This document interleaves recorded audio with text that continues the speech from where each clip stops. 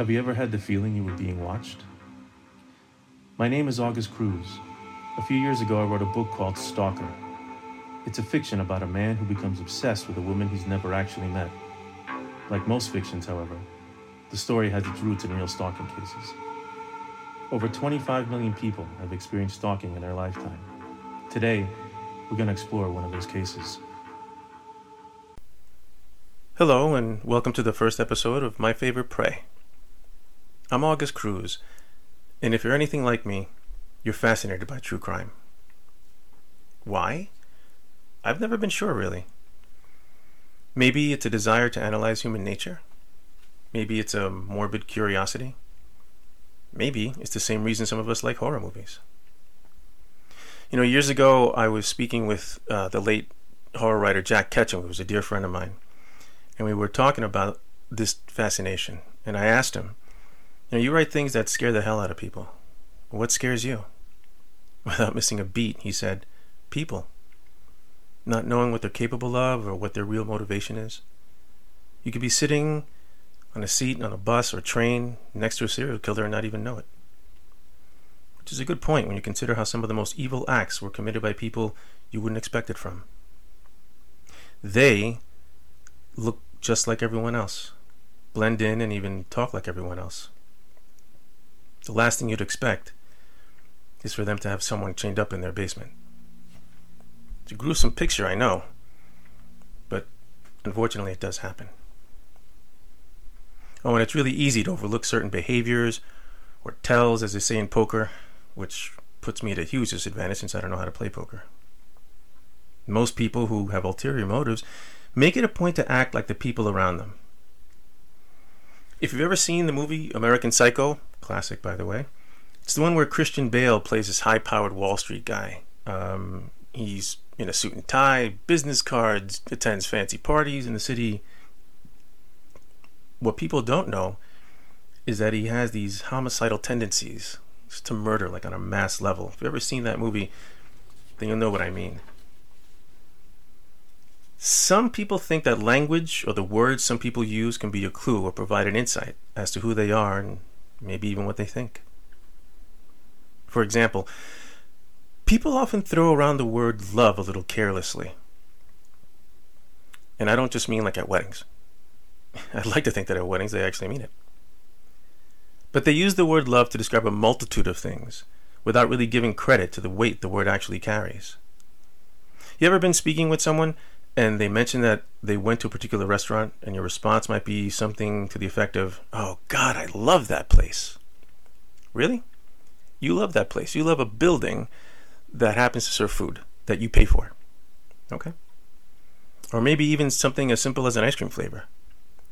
I love dulce de leche ice cream. And I'm kind of guilty of saying that as well. But it's like, really? You love a frozen flavored dairy product. That's where your love lies. Fine. Sometimes you've probably even heard people use that word when referring to a movie, a TV show, or an actor. Rebecca Schaeffer was born on November 16th, 1967 in Eugene, Oregon. Her parents, Dana and Dr. Benson Schaeffer, were both accomplished instructors. Rebecca originally had aspirations to become a rabbi, but when she began modeling during her junior year in high school, she realized that her passions lay elsewhere. In 1984, she moved to New York to pursue a modeling career, and if you've ever seen a picture of her, you'll understand that success was the only thing she could possibly achieve in that area. So much so, in fact, that she started acting in soap operas such as Guiding Light and One Life to Live. And by the way, I don't care who you are, if you've ever been laid up in the hospital or recuperating or maybe even during COVID, you get hooked on those things. Her performances were quickly identified as top-notch by many in the industry, which, of course, led to opportunities to audition for other roles, specifically for the role of Patty in the 1986 sitcom My Sister Sam, where she would co-star with Mork and Mindy's Pam Dauber. Now, for those of you who might be listening who are a little on the young side, Mork and Mindy was a very well-known, popular comedy series in the late 70s and the 80s, starring Pam Dauber, and of course the late great actor Robin Williams. After Mork and Mindy, Pam Dauber went into My Sister Sam, which is when she met Rebecca Schaeffer. Rebecca moved to California for the role. The success of the show, though short-lived, as it only lasted from 1986 to 1988, which is a shame in my opinion, as I remember watching the show and thinking it was pretty funny. Yes, I'm that old. Shut up. Anyway, this brought Rebecca to the attention of even more producers, as she was not only the cover girl for 17 magazine, but also starred in several movies. She was also the spokesperson for Thursday's Child, a children's charity, which only tells you a little bit more about her character. Unfortunately, Hollywood's elite weren't the only ones who noticed Rebecca. Robert John Bardo had a difficult childhood growing up in Tucson, Arizona. By all accounts, his family had a history of mental illness, and it is said that he was diagnosed with bipolar disorder. And if you ever see a picture of this guy, you'll see he's not exactly the Christian Bale type of American Psycho at all. This guy definitely could tell was off. He was placed in a foster home and temporarily institutionalized after threatening to commit suicide. After a series of mental health issues and what some have referred to as quote-unquote strange conduct, however you interpret that, he dropped out of high school and worked as a janitor at a fast food store chain which shall remain nameless. He became obsessed with child peace activist Samantha Smith. I don't know how many of you remember her, but Samantha Smith was known as a child actress who voiced her opposition to the Cold War between the U.S. and Russia back in the early 80s. She made quite an impact on the world and showed us that you don't necessarily have to be a politician, or even an adult for that matter, to voice your opinion on something as controversial or as important as nations that are warring each other. Unfortunately, Smith died in a plane crash in 1985 when she was only 13. Bardo, who was 15 at the time, could no longer focus his attention on her. This, sadly, had an impact on Bardo, and so he kind of was a recluse a little bit. And while watching TV, Rebecca quickly caught his eye. He became obsessed with her and began sending her fan letters, for lack of a better term. Letters after letters after letters, unanswered. Eventually, though, Schaeffer was kind enough to send him a reply with a standard signed studio shot of her. I'm sure you guys have seen those. The headshot with this, signature of the actor or actress saying thanks for watching or all the best, that kind of thing. For most of us, though, we get something like that. Oh my God, look what I got. This is great. Quote unquote, I love this. And then put it away as a keepsake. This only cemented Bardo's twisted idea that they were meant to be together. Because, that's what you think when you get a standard studio headshot signed by the actress that you've never met or spoken to. So he did what any other irrational person would do. He flew out from Arizona to California to meet her. Always the romantic, he showed up to the studio with silk flowers and a teddy bear. Classy move, what a smoothie. The studio turned him away, shockingly, and said that he should not return to the studio. He tried reaching out to her several times, but was turned away by the studio each time. One of the last times was when he showed up to the studio with a knife. Surprisingly, this did not grant him access to the studio lot, and the security guards had to forcibly remove him. Bastards, I can't believe how cold they were. So, Bardo returned to Arizona, dejected and feeling absolutely horrible that he couldn't get to meet his paramour, the love of his life, his reason for being. Unfortunately, that little point in his life where he was going to stay in Arizona didn't last long. See, he saw her in a comedy where she appeared in bed with another actor.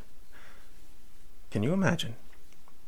This woman, who he had never met or spoken to, had the audacity to appear on film in bed implying a sexual relationship with another actor.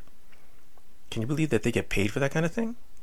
Well, I mean, that was just too much. This infuriated Bardo, and he flew back to California.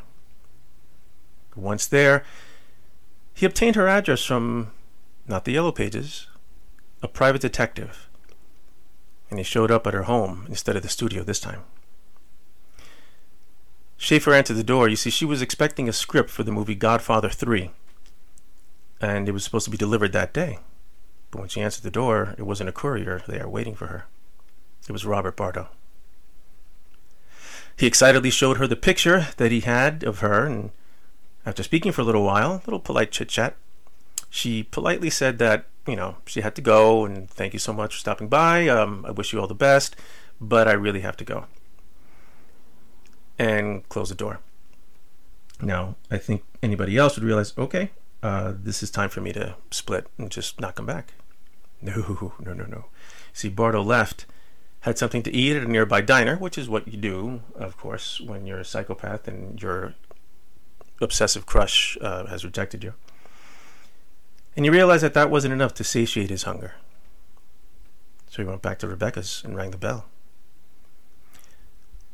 Happily, she came down the stairs and answered, fully expecting to have the opportunity and the possibility to work with a legend like Al Pacino and Francis Ford Coppola. But instead, she only saw Bardo when she opened the door. So her smile quickly faded. And this did not set well with Bardo. See, he took this as another indication of her becoming another cold Hollywood whore, as he referred to her. This is not my words, this is what he said about her. Without saying a word, without uttering a threat, he pulled out a gun and shot her point blank in the chest. According to this deranged lunatic, who unfortunately was the only person to hear her last words, all she said as she was bleeding and writhing in pain on the ground was, "Why?" This beautiful, talented young woman with a life ahead of her. She had plans to star in a big-budget movie, had already enjoyed so much success at a very young age. All she was left with now was that one question.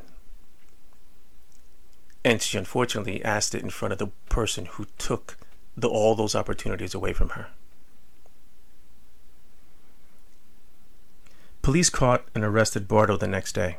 Of course, he ran back to Arizona. They caught him as bystanders reported a strange man wandering through traffic. It's unfortunate that he wasn't hit by one of the cars. Anyway, they caught him. He confessed to the murder. He was convicted of capital murder and sentenced to life in prison without parole. See, the sad thing about a story like this, quite frankly, is that it took the murder of Rebecca Schaeffer, once again a talented, young, beautiful actress, so much more to achieve in life, for the passing of America's first anti-stalking laws. Bardo, as I had mentioned, was able to get her address through the use of a private detective. Well, because of what happened as the result of that, laws have been enacted where they can't do that anymore. They can't provide people with addresses.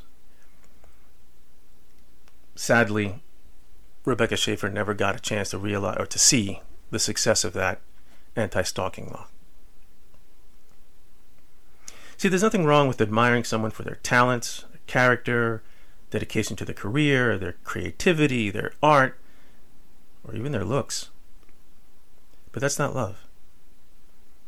There's a big difference between admiring someone for all those things, actually loving someone, and becoming obsessed to the point where you delude yourself into thinking that you have a right to intrude on their life even after they've asked you not to. It's an old cliche, but it's true. No means no. So while some people may blend in and look just like everybody else, or at least and hopefully not like Robert Bardo, again, yeesh, like I'll give you nightmares. Keep in mind that there are certain behaviors that may indicate someone is a stalker, and they're not too difficult to identify. Some of these are repeated calls to your phone, whether it's your home or a cell phone, including hang-ups. Those are the creepiest, I think. They follow you, show up wherever you are. They send unwanted gifts, letters, texts, or emails. They damage your home, car, or other property. They monitor your phone calls or computer use, possibly through spyware, which you know is easy to obtain. They use technology like hidden cameras or global positioning systems to track where you go. They drive by you or by where you live, linger near your home, school, or work. They threaten to hurt you, your family, friends, even your pets. They perform other actions that control or track or frighten you. Sometimes maybe call your work and harass you there. They use other people to try to communicate with you, like children, family, or friends. All these things are relatively easy to identify, and while sometimes the police can't always act right away on it, at least it's documented. God forbid something else more serious happens. So if you, or anyone you know, have experienced a stalker or think you may have, please don't hesitate to contact Safe Horizon at 1-800-621-HOPE. That's 1-800-621-4673. They're available 24 hours a day, and while they're based out of New York, any part of the country where you're at, if you contact them, they'll put you in touch with your local authorities to help you. Believe me, it's worth it. Take care of yourselves, watch your surroundings, and I hope you'll join me again.